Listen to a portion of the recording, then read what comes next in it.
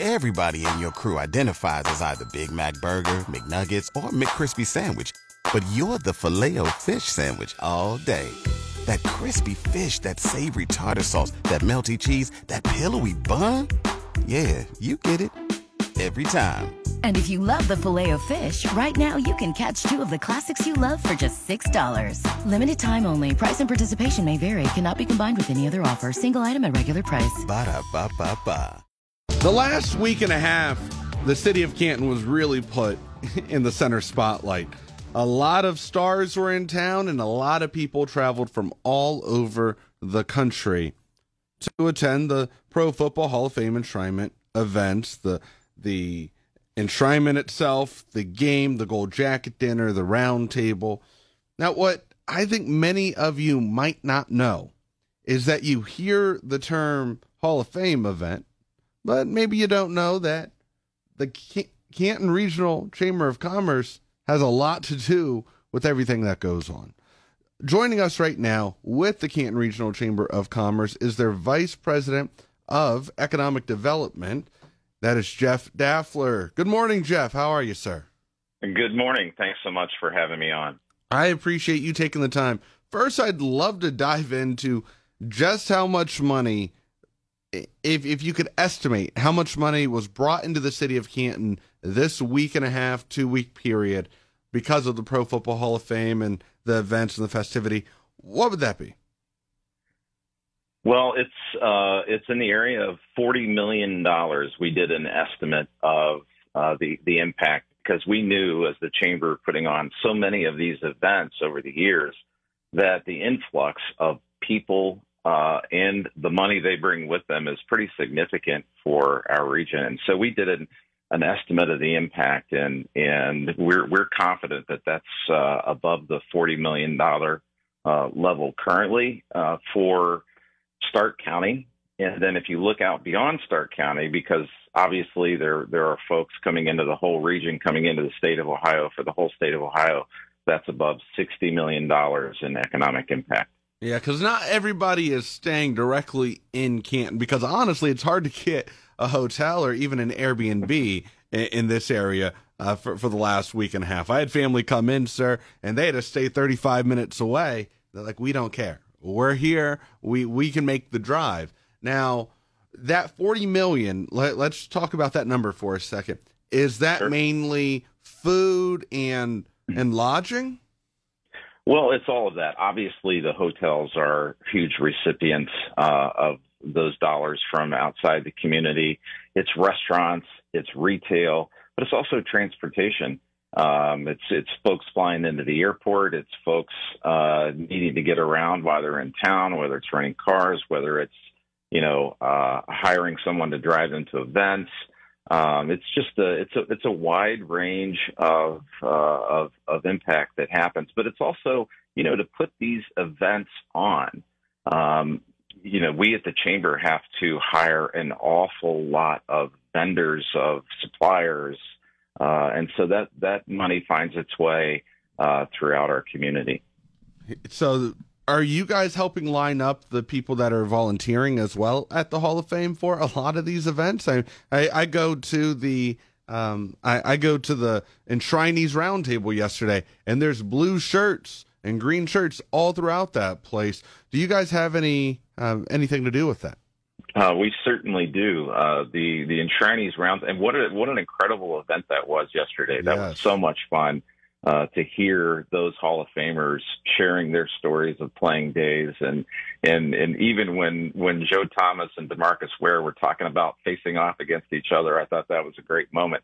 But yeah, so there's no way in the world that we could put on these events without thousands of volunteers every year, and those were indeed the folks in the blue shirts that you saw at the round table yesterday, and they're at all of the events around town throughout the week. Yeah, a lot of people, producer Billy and I, anytime we would see one of them as we were walking down the street, or we would walk past the Doubletree Hotel here in the downtown area, we would just do our best to try to thank them, because there are some paid positions, but then a majority of them are volunteer. And I was surprised, Jeff, real quick. I was surprised when people told me, yeah, I actually have, for the last 10 years, I've come from Virginia to volunteer for this event. No, it's incredible to see how people turn out for this as volunteers.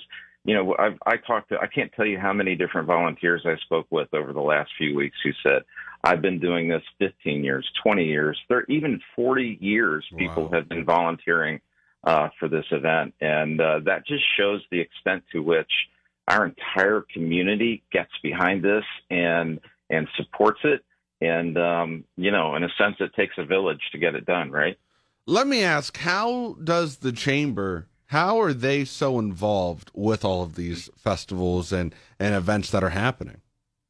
Well, you know, we began working on the Enshrinement Festival at the beginning 60 years ago in partnership with the Pro Football Hall of Fame.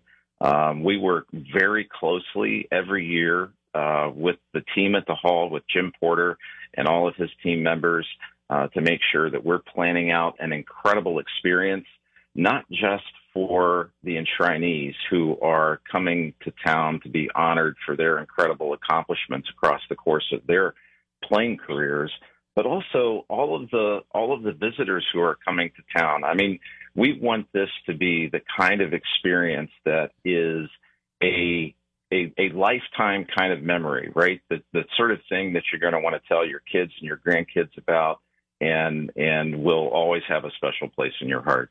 Yeah, this is a very fun event every year, and I cover it as media, and I don't want to say that I don't look forward to it every year, but this year alone, I had family that came into town, Jeff, so I got to act like a fan in a sorts when I wasn't covering something. I could sit in the stands and actually watch the game and enjoy the game with family that had never been to the Pro Football Hall of Fame, that had never been to the game, that had never been to the enshrinement, and it was something that they loved to do. Now, that $40 million that you say was raised, does that? I want to see how I want to word this. Is that going back into the community in a way that in taxes, or how's that impacting the Canton community? Well, sure, and I'm glad you asked that, because I think sometimes folks can have a hard time processing what does that number really mean. First and foremost, it supports businesses here in our community and their ability to employ people, and yes, to pay taxes that then go into funding community vitality and the sorts of programs that sustain our community all year long. So it's, yes, there's a really strong commercial piece of that, and we're proud of that as the Chamber of Commerce to be able to help make that happen. But those dollars don't just go into the pockets of the business owners. They go to employees. They go into taxes that go to our schools, to our police and fire, and all of the things that, you know, that make this such a great place to live. Wow. Do you think you guys saw an uptick this year, or I know you don't have the total number, the official number yet, but do you think that it will be higher because there was a Cleveland Brown going in? Well, I certainly think that's part of it. And yes, we did see incredible attendance at the events that, you know, that we were responsible for. You know, the game sold out. That doesn't happen every year. And I have no doubt that part of that was that the Brownies were playing and Joe Thomas was being honored. But, you know, I think, and this is true for not just the Enshrinement Festival, but other events in our community right now. I think there's still pent up post-pandemic demand. People want to get out in ways that they weren't able to for a couple of years. And so I think we're seeing a general surge. I would also say just quickly that a lot of the investment that has taken place in our community over the last few years in terms of infrastructure, in terms of the Hall of Fame Village, in terms of Centennial Plaza and other investments downtown, it's making this, meaning Canton, Stark County, our region, a much more attractive place for people to want to come, to spend time, to visit, and a great place to have a good time. Now, I know Centennial Plaza, that is the heart of downtown, right? A lot of money was put into that. It's a 2-acre, $12 million park, right? $12 million. That's correct. Would you say that investment was worth it? I would absolutely say it was worth it. You know, in my major responsibilities of economic development, if you've asked me, would you rather be trying to promote downtown revitalization with or without Centennial Plaza? The answer is easy. I'll take Centennial Plaza all day long. I'm mad at myself, Jeff, because I didn't go to my first Friday until the first Friday in July.